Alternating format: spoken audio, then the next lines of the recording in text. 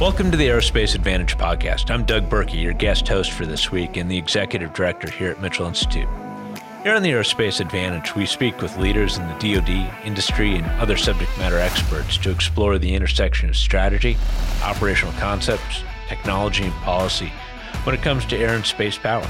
So if you like learning about aerospace power, you're in the right place. To our regular listeners, welcome back. And if it's your first time here, thank you so much for joining us.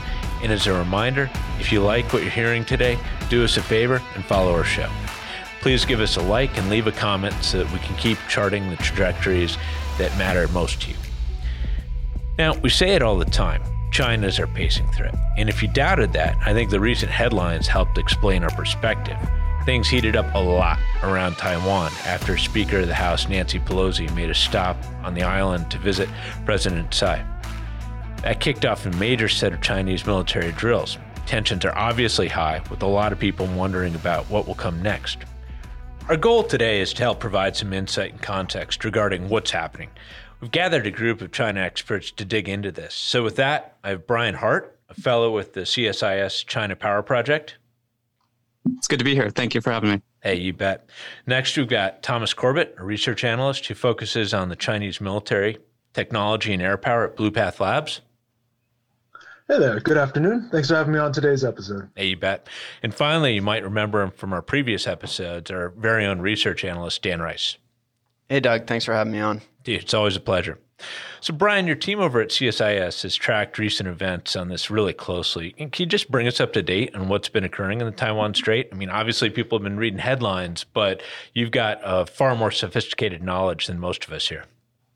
This all began when news leaked that Nancy Pelosi was going to make a trip to Taiwan, which would make her the first Speaker of the House to go since 1997. So this is a big deal. China obviously sees this as a challenge to its territorial claims over Taiwan. And so immediately you began hearing rumors among Chinese netizens that the PLA should shoot down Secretary Pelosi's planes and, hyperbolic things like that.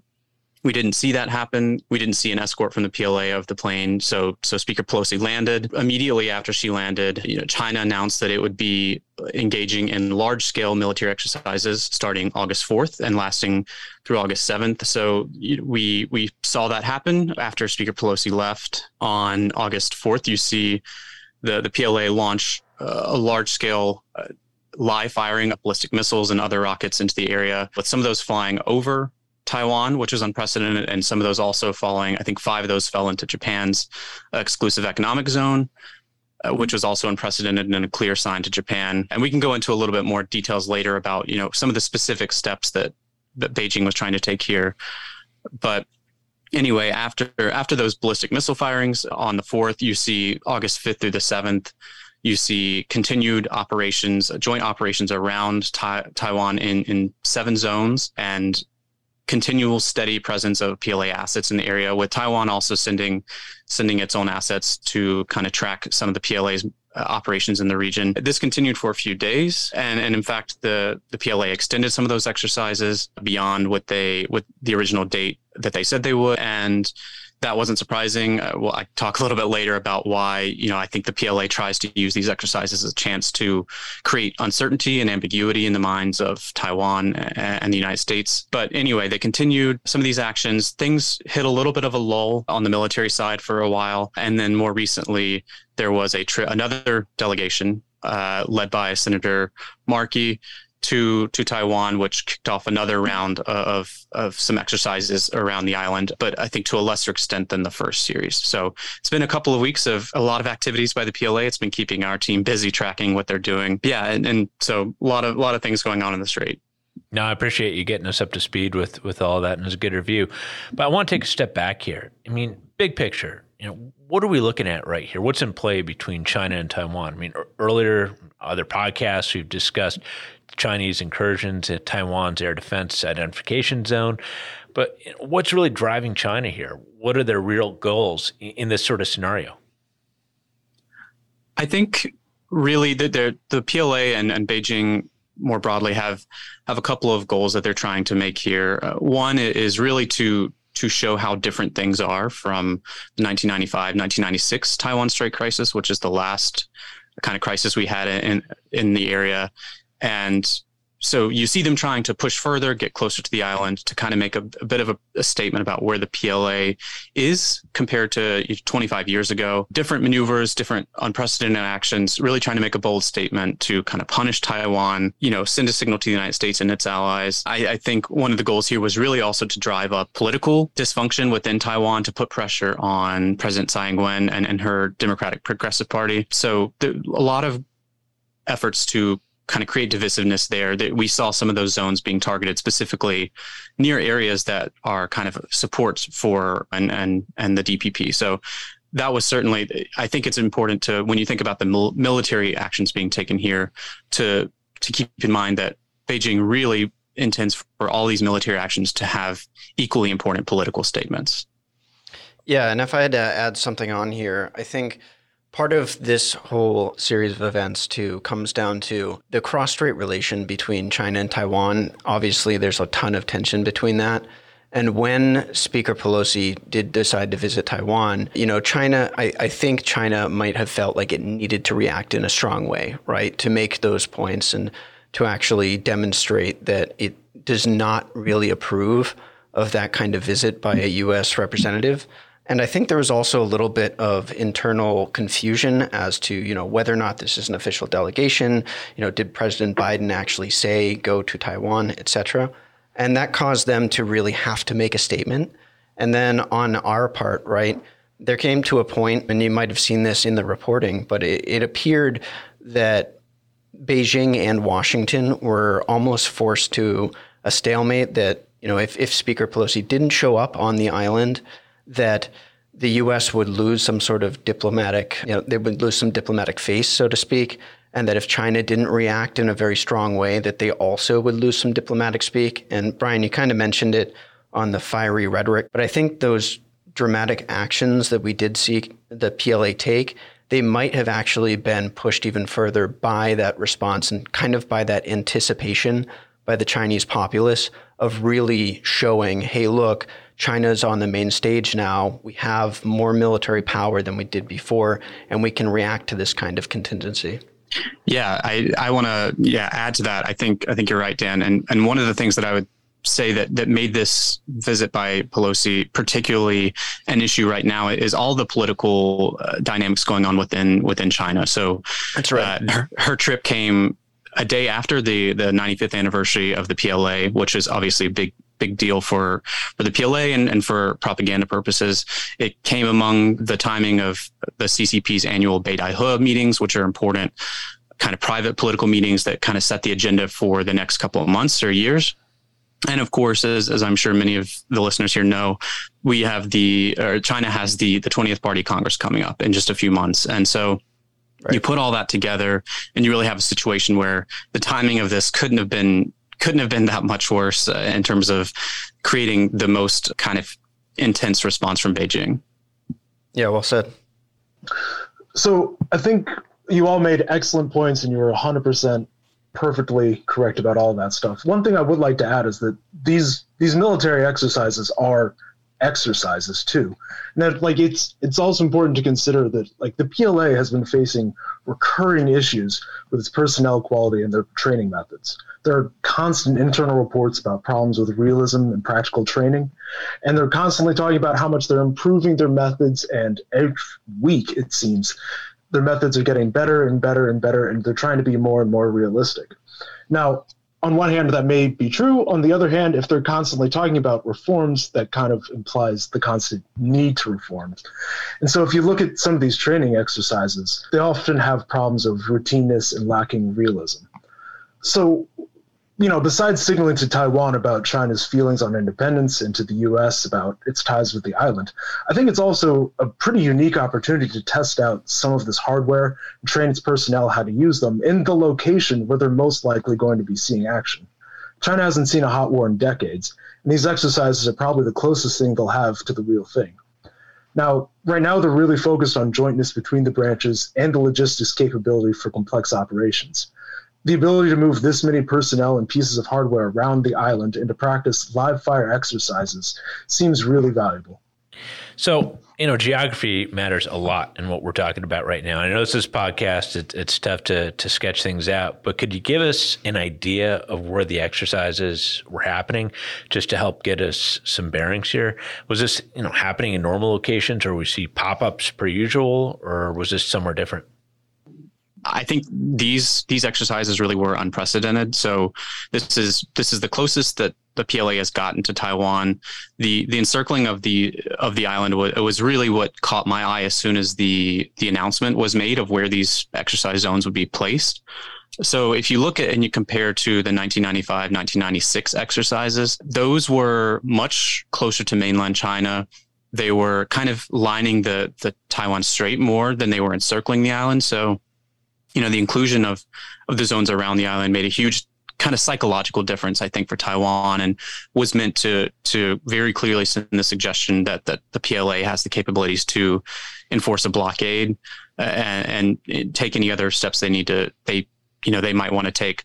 But I would also add one other thing that I think hasn't quite made it into some of the descriptions yet, is that one other difference was with the 1995, 1996 exercises, those were stretched out over a series of months. So the fact that these initially 6 exercise zones and actually a 7th was added a day later, when you put all of that in it happening in the same week, it really creates a much more intense response from the PLA than we've seen in the past. Really the opportunity for the PLA to flex its muscle and show that it could conduct some of these operations that would protect amphibious forces, that were preparing for staging for an invasion. So it really was signaling in a kind of much bigger scale than we've seen in the past. And so, yeah, I would say this is definitely different from what we've seen them do in the past. And I think that was very intentional by Beijing's part to really want to respond in their view in a proportional way. Yeah, Brian, I think you hit the nail on the head. And actually, I was going to mention something about the timing too. It is really shocking to see how condensed this time frame was for them conducting something on this scale. And one thing about the geography too that really stands out is the locations, right? Specifically the center line that historically has been kind of an unspoken, unwritten deal where the Chinese military would not cross the center line, the Taiwanese military would not cross the center line towards China. And it's used as a status quo in order to make sure that there's no conflict in the air, in the strait itself. And so actually with what we've seen with these exercises, and I know, Brian, CSIS has tracked this, is that there are a lot of fighters and electronic intelligence aircraft that have crossed the median line repeatedly. And that's really a glaring difference from what we saw. I know we don't have maps right here, but if anybody's interested in hearing more about the history of the median line, you can check out one of our earlier podcasts that we did maybe a month and a half ago. But the bottom line here is that median line had created an artificial buffer in between the PLA and the Republic of China militaries. And now that they've continuously crossed that center line, it does cause questions as to whether or not that will become the status quo. And it really signals that they're being far more aggressive over the airspace around Taiwan. Yeah, 100%. I think building off of that just a little bit, what specifically we saw some of these zones being geographically placed to completely straddle the median line. One of the zones did that. And so on that front, you're seeing some of those naval vessels cross the median line regularly through that zone, but also to Dan's point, the ADIS incursions and the median line crossings have really ramped up. So what we've seen in terms of the median line crossings right now are completely not comparable to what was happening before. Before, median line crossings were pretty rare. And over the last more than 2 weeks, we've seen daily crossings, right, with sometimes, I think the highest we had was 30 aircraft crossing the median line. And even more pointedly, in the past, most of the crossings have taken place on the very ends of the median line. And we've actually seen PLA aircraft crossing much closer to the center of that line, which is also pointedly due west and close to Taipei, the capital of Taiwan. So right. China's really used that as an opportunity to push things as far as it can and to kind of pinpoint how much pressure it wants to put on a daily basis. And Brian, I think also too, it was notable that some of the naval exercises were actually happening in the Taiwanese territorial waters. Is that correct? Yeah, so that was a key thing that was emerged. I think if I'm not mistaken, three of the zones that mapped out clearly crossed into Taiwan's territorial waters. But I do want to emphasize one thing here that's important. To my knowledge, there was I think some disinformation on this from the Chinese side, but to my knowledge, no vessels actually went into within Taiwan's nautical boundaries. And that's important because, again, this was a way for China to send a signal by mapping out these zones in ways that cross over into Taiwan's territorial waters without actually sending vessels into the water there precisely. So again, that's a way for them to ratchet up the political pressure without necessarily escalating on the military front.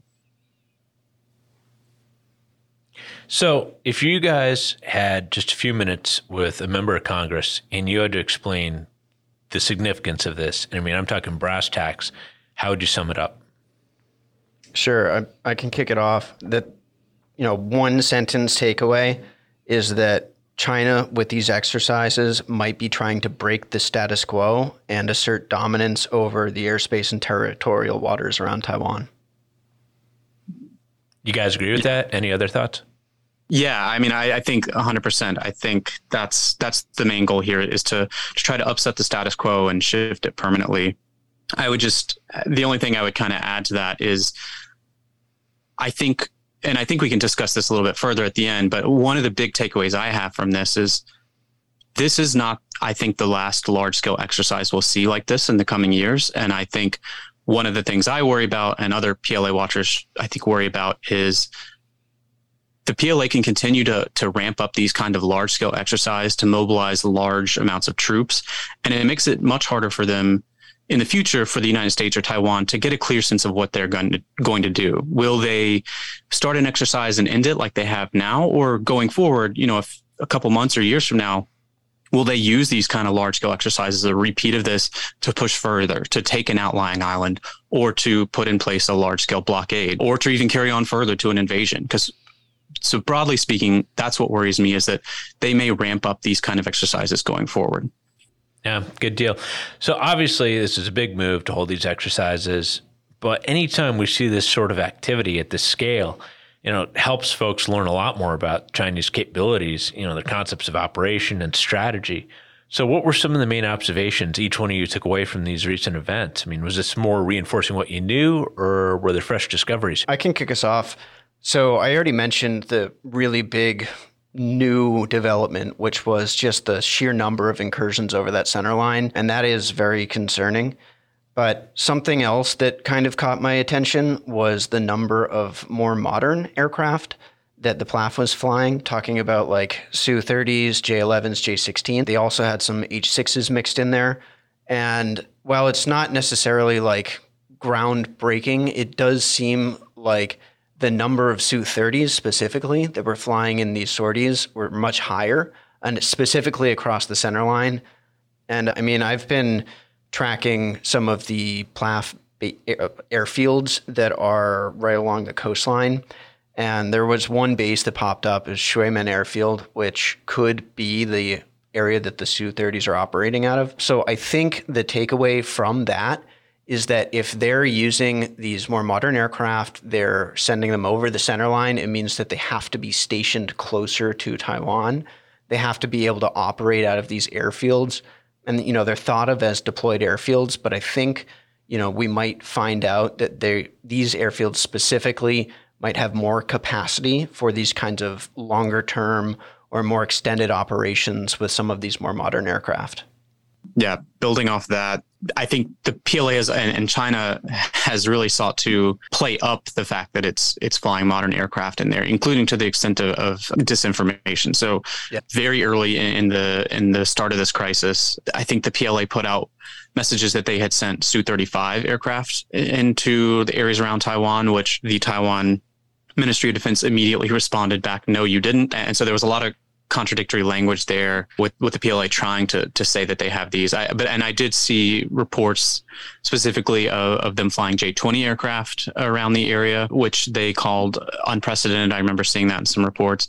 And one of the interesting things too, we've seen a bit of action with some of the the Y-20 refueling variant, the really large, new indigenously made, minus the engines, I think, tanker aircraft was involved in one of the ADIS incursions that happened about 2 weeks ago. So they have been trying to Dan's point, to pull out some of these more modern aircraft and to really flex the muscle in that respect. There was also one other thing that I wanted to mention that I don't know if it was necessarily unprecedented, but there were a lot of reports of cyber attacks occurring on Taiwan's government and different companies within Taiwan. And that in itself represents just a different set of capabilities that we're really seeing that China can actually start to use when they're considering some of the options that they might want to use in order to either suppress air activity in Taiwan or maybe just confuse some of the processes that the government might have to take, right? So suppressing different capabilities through cyber is relatively newly demonstrated specifically over Taiwan.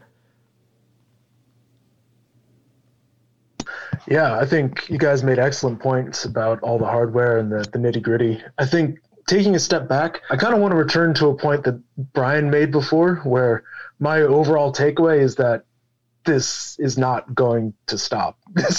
We're going to expect to see this kind of stuff more and more going into the future. I think what's really interesting is reading Chinese strategists leading up to this event. You can kind of see how all the pieces were already laid for this turning out the way it did. There's a concept, which I'm sure you guys are familiar with, called active defense, 积极防御, where essentially China justifies anything it does as being defensive, that China feels that it needs to defend its territorial sovereignty, including its claims over Taiwan, at all costs.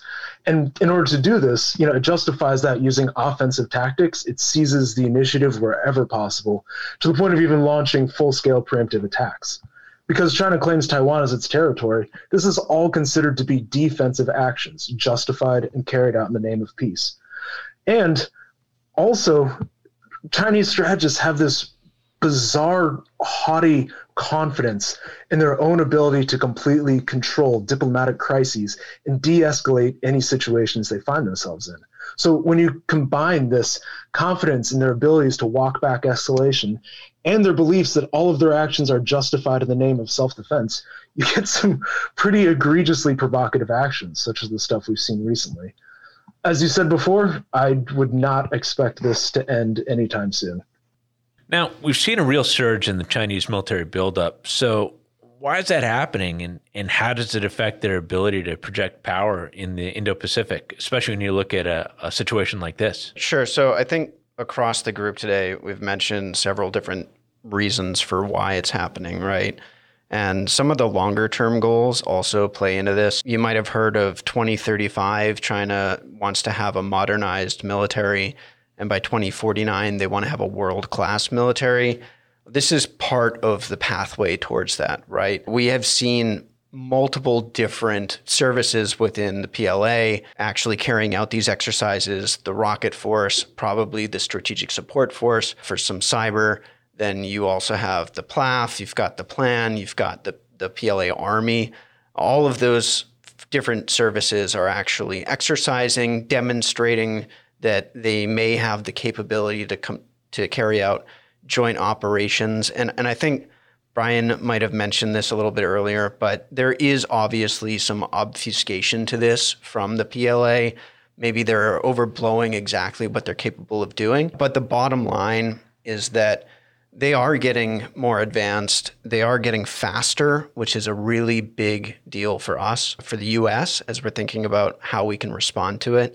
And they're doing it consistently, right? Just kind of thinking on that longer timeline too, people might have noticed that that China is trying to create one of its first indigenous strategic stealth bomber, the H-20, as it's being called. And that actually adds to that list of capabilities or that it could employ when it comes to great power competition, and specifically having that dual use kinetic or nuclear payload that it can potentially use to strike things like Guam and push the US out even farther. So I think there's that, there's a little bit of the geopolitics and the regional balance of power in play here. There's certainly a large component of the PLAF and the CCP's plan on modernizing its forces, demonstrating that for deterrence effect. And it's all kind of coming to a head with these exercises. Yeah, I'll touch on one element here that I think is interesting, just because it's something I have kind of worked on a lot in the past, which is China's aircraft carriers. So one of the interesting dynamics here that's a very, I think, poignant kind of portrayal of how things have flipped since the last Taiwan crisis is the presence of aircraft carriers. So during the 1995-1996 crisis, you have the U.S. sending in 2 aircraft carrier fleets into the waters. One, I believe, went into the Taiwan Strait, and the other went into areas around Taiwan. It was the largest flexing of U.S. military muscle in Asia since, I think, Vietnam War. So that was a huge sign of American military power, and a sign at the time of the PLA's impotence and an inability to kind of counter that capability. And it really was part of the reason that China ultimately kind of backed down in that crisis. Fast forward to now, you do not have U.S. aircraft carriers entering the region. We had, I think there were reports of one carrier and supporting ships, and I think an amphibious ship of the U.S. Navy kind of staying in the waters well east of Taiwan, not entering into the strait, not coming close to Taiwan, which PLA commentator, I think I remember seeing Colonel Joel Bullitt like commenting on this and saying, this was a sign of America staying cautiously away. And in contrast to that, you have, for the first time, the PLA's, one of the PLA's aircraft carriers being involved. So in the early days of, I think even before Pelosi arrived in Taiwan, you see signs that these aircraft carriers are starting to move. I think both of China's 2 existing carriers left their home ports. And I believe the second carrier, the Shandong, was involved in some of the operations around the island, which again was their sign of them flexing their muscle. But I'll just add one little note on that, which is, if you think about the role of aircraft carriers, they're really for farther power projection. So in a real Taiwan contingency, a PLA aircraft carrier may play a role, but it'll probably be a secondary role, because Taiwan is close enough to the mainland that the PLA can really project a lot of power from land, with aircraft taking off from land. So really the aircraft carriers are really powerful symbolic move to kind of show how things have shifted.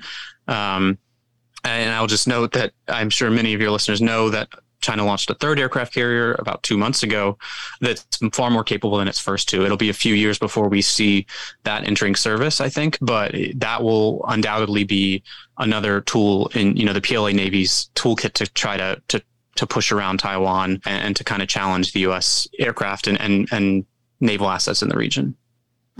Yeah, I think that's a great point. Like, China is at a massive advantage in a Taiwan Strait crisis, and just in general, because they know what's going to happen. They've been gearing for this for 30 years. They know exactly where the conflict's going to happen, and they're right there. And to go back to your point, I completely agree with that. I think the aircraft carriers aren't really for Taiwan. I think they're more for China's general blue water navy, and that, they're trying to keep all of their sea lines open, especially around the Indian Ocean, especially around Southeast Asia. China, I think 70% of their oil comes through those straits, and they need the capabilities to keep those open under all situations. And that's a massive, massive vulnerability if there ever a conflict between China and the U.S. We know how vulnerable they are in the Straits of Malacca, and they know just how vulnerable they are in the Straits of Malacca, right? And so these aircraft carriers are more likely for those kinds of situations where China needs to be able to project power outside of its immediate area. So yeah, great point. Absolutely. So I get what you guys are saying on some of these points of modernization and increased capability, but I also want to push back and say they just bought themselves a whole new set of challenges with each one of these investments. And, look, great, they have aircraft carriers, but I don't think it's news to anyone that keeping those things off the ocean floor, it takes a lot of work, and it takes quite a bit of power just to keep that thing alive. Huge targets. Looking at regional sway and how they're playing these elements with that, you also can get regional blowback. So what are your thoughts on this? Because just as much as they step forward, it brings on a whole new set of responsibilities and challenges that they have to sustain and think about. We just went down to the Naval Aviation Museum, and Doug, down there, you briefed us on the idea of the F-14s playing nothing but defense of the carriers when they're put out there. And I think, that example can actually have some analogies, or can be analogous to what China might face as it's trying to develop these things. I know they were trying to put G-16s on the aircraft carriers, but that requires a whole different set of capabilities. They need to train how to use that. And Brian did suggest that it'll be several years until these things are operational or actually fielded. So there will be a lot of learning. That certainly requires a lot of investment and time in figuring out how to use them. And I think you do make a really good point too, which is, at the end of the day, aircraft carriers inherently are fairly vulnerable, especially when you're thinking about things like an LRASM, right? Should be able to do good effect against an aircraft carrier from a standoff platform. So I think maybe part of this, and maybe what they were trying to get at by building these, is just that, honestly, they have the capability to, that they have the technological know-how to put a carrier together, which is no small feat, how they're actually going to employ it. And I do agree with both Tom and Brian that it's probably in power projection, but I'm not entirely sure if they figured out exactly what that looks like, right? For all of the reasons that you mentioned and that I brought up. So it is very difficult. And when it comes to the regional pushback, there may be a bit of that, right? A lot of these countries in Southeast Asia, when it comes to geopolitics, they like to hedge really strongly. And, there's a big difference between sailing an aircraft carrier or a SAG around and saying, hey, we're doing freedom of navigation, upholding international law, right?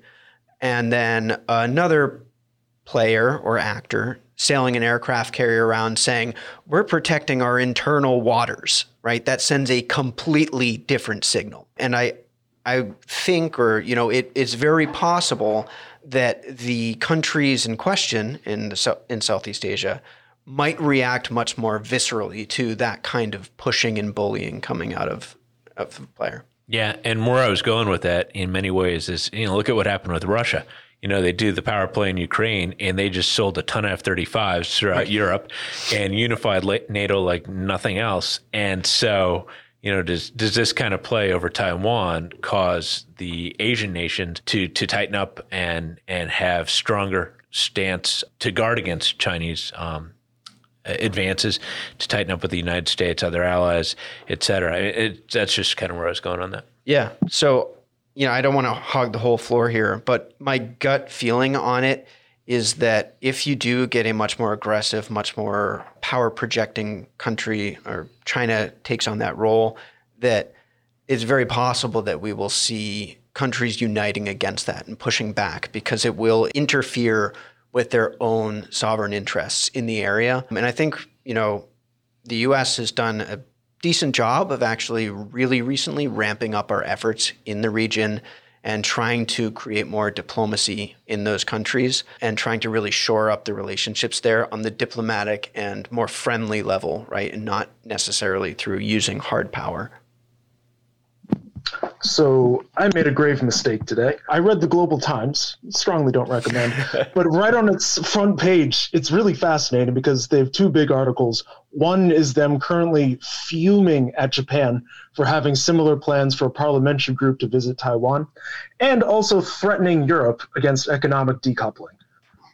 I think the timing is pretty clear about why they're doing these kinds of things. And you're talking about regional blowback, not only even from the area, but also think about the blowback on Taiwan itself, right? I believe PRC spokesperson explicitly said that they're doing this to strengthen the confidence and courage of forces inside the island and abroad that oppose independence and promote reunification. The thing is, though, I think China kind of created its own blowback by not having these kinds of military exercises earlier. And that, before, when we had these delegations, this isn't the first time this has happened. They would usually grumble and saber rattle, but they would never have something this huge before. And so people kind of got used to them not really being too serious about it. And so when you kind of take away that feeling of safety that they have, people react a lot more stronger. Whereas if they would have done things like this from the beginning, we'd probably have a lot less pushback. And so it's going to be really, really difficult for the KMT to try to smooth things over. I believe a KMT official recently received a lot of criticism over a planned trip to China following the exercises. And kind of tellingly, they justified their visit by saying that they were going there to support Taiwanese citizens, not to de-escalate the situation. If you look at Chinese reporting, of course, they're saying that the whole thing was to de-escalate and that, it's really good that Taiwan is coming in and handling things responsibly. But yeah, I absolutely think we can expect some serious blowback in the coming weeks. I'll just add on one part here, which is that my sense based on, the broad set of actions that under Xi Jinping, China has taken over the years is Beijing really doesn't actually care that much what other countries think about it in the sense that China's going to do what it's going to do. And I think they really think about things in terms of hardball politics. If all of their objectives from these exercises weren't met, I think China their leaders see this as they have no choice but to respond strongly for both internal and external audiences to show their resolve, and they know that blowback is going to come with that, and we've seen that in their wolf warrior diplomacy. They're really aggressive diplomats over the years. So I think China decided, we're going to do this. We're going to see what we can get out of it. But at the end of the day, it's all part of a process of Xi Jinping making China more assertive in the region and around the world. And on the issue of aircraft carriers, I think the same thing kind of plays. I think you might see some regional players start to push back against that. But at the end of the day, China wants to be able to project power. And I think years from now, decades from now, you are going to see a PLA Navy fielding aircraft carriers, probably nuclear powered, with escorts and with resupply ships that can let them move far beyond China's near waters. And I don't think the region is really prepared for what that looks like. I don't think the United States is prepared for what that looks like, because for so long, the United States has largely been able to traverse the waters pretty uncontested. And so this is part of a long-term process of China really asserting itself and doing so with every bit of military capabilities that it has. And I think we're going to see a lot more of that going forward. Well, all I can say is I hope they do, because keeping an aircraft carrier alive and viable is one of the most resource-intensive military exercises possible. We know it better than anybody since we do it all the time. And I jokingly tell their staff, I think one of the best things we could do to impose costs on China is actually just give them all of the carriers we're decommissioning and ratchet up those costs on them. So have at it. I also thought we should give all of the decommissioned F-14s to Iran, because they wouldn't have a military budget after they got done trying to sustain all those and keep them airworthy. So, I look at these things a little differently. But I would just say one quick thing. Sorry, but that's something I hark on a lot too, is this huge naval buildup is going to mean that a lot of these ships are going to require refitting and maintenance around the same time. So you can build 20 ships in a year, but that means you're going to have to repair 20 ships in a year a decade from now. So I would hate to be the person tracking maintenance costs for the PLA Navy in a couple of years. No, that's a really good point. It's all about why you need to get out of that house that was newly built and now is coming up on the time, and all the furnace and everything else is going to fail. Okay, so enough talking about what China's going to do to us. What are we going to do about it? I mean, have you guys seen any developments coming out of PACOM and our allies, and how we can respond for this sort of pop-up crisis in longer-term plays that are going to be in the mix here? And, are there big lessons learned here that you'd recommend that they'd really dial in on?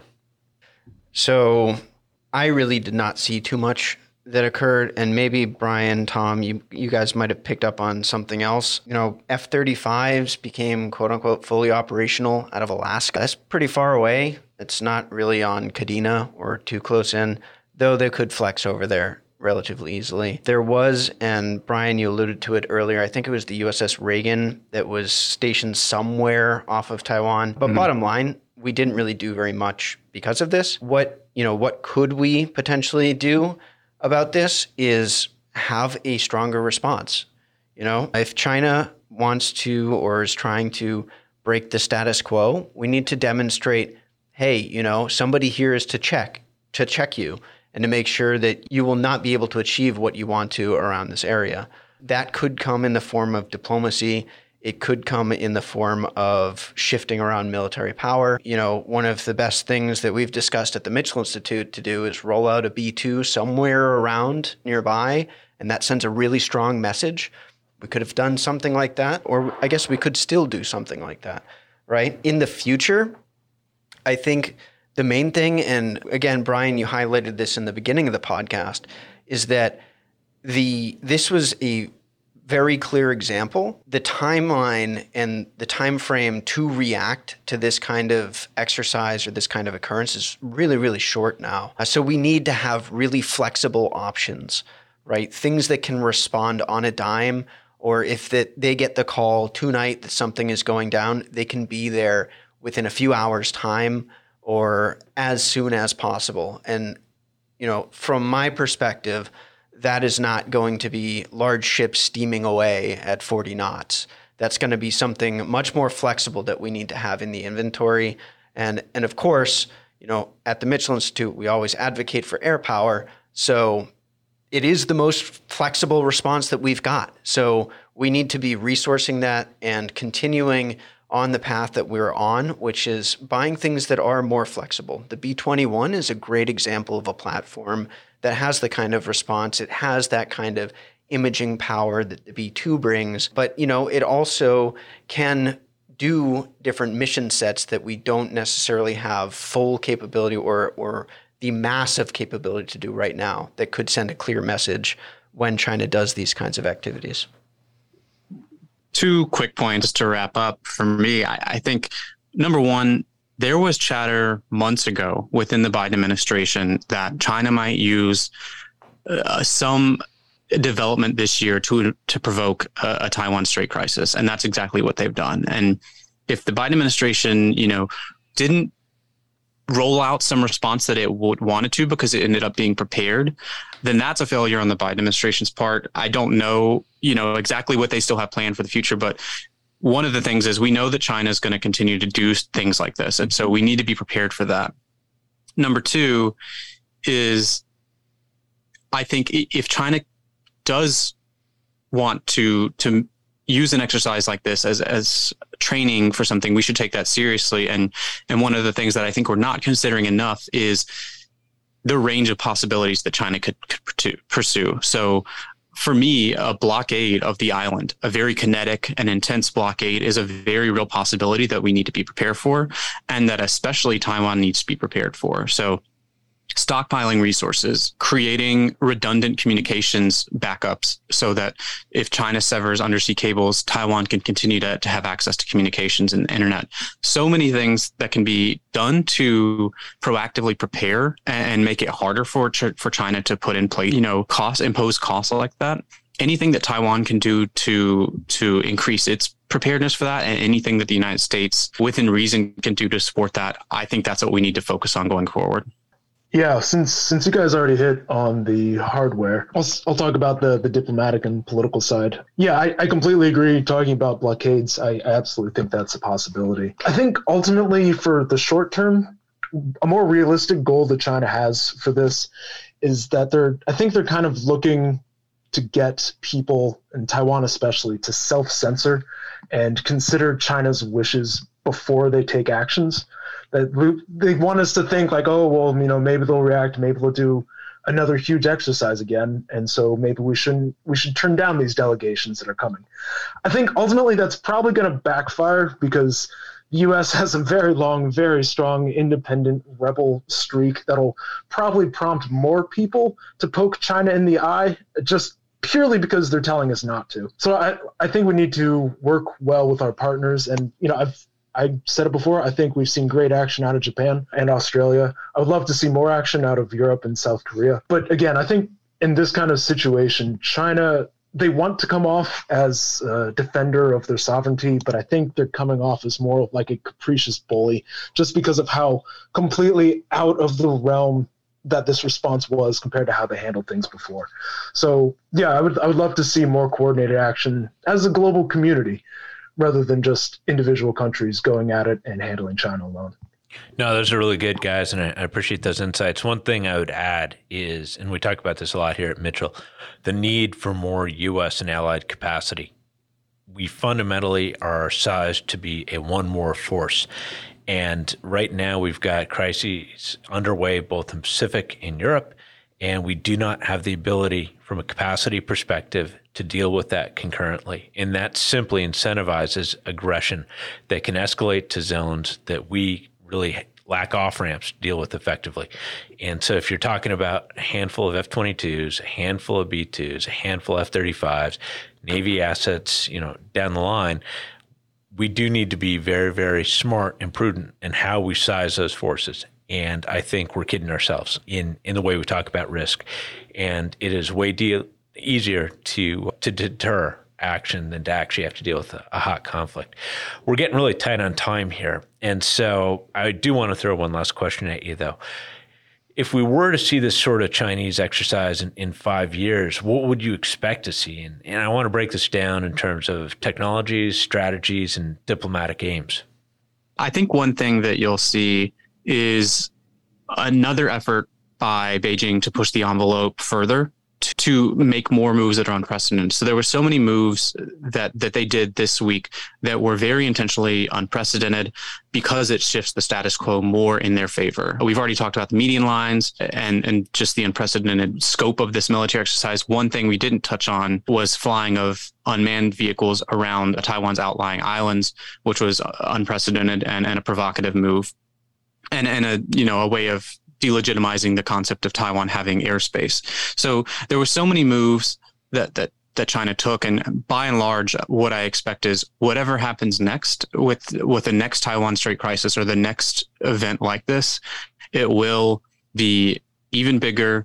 It'll be more provocative, and it'll really try to push the envelope even further for Beijing. Yeah, another thing, Brian.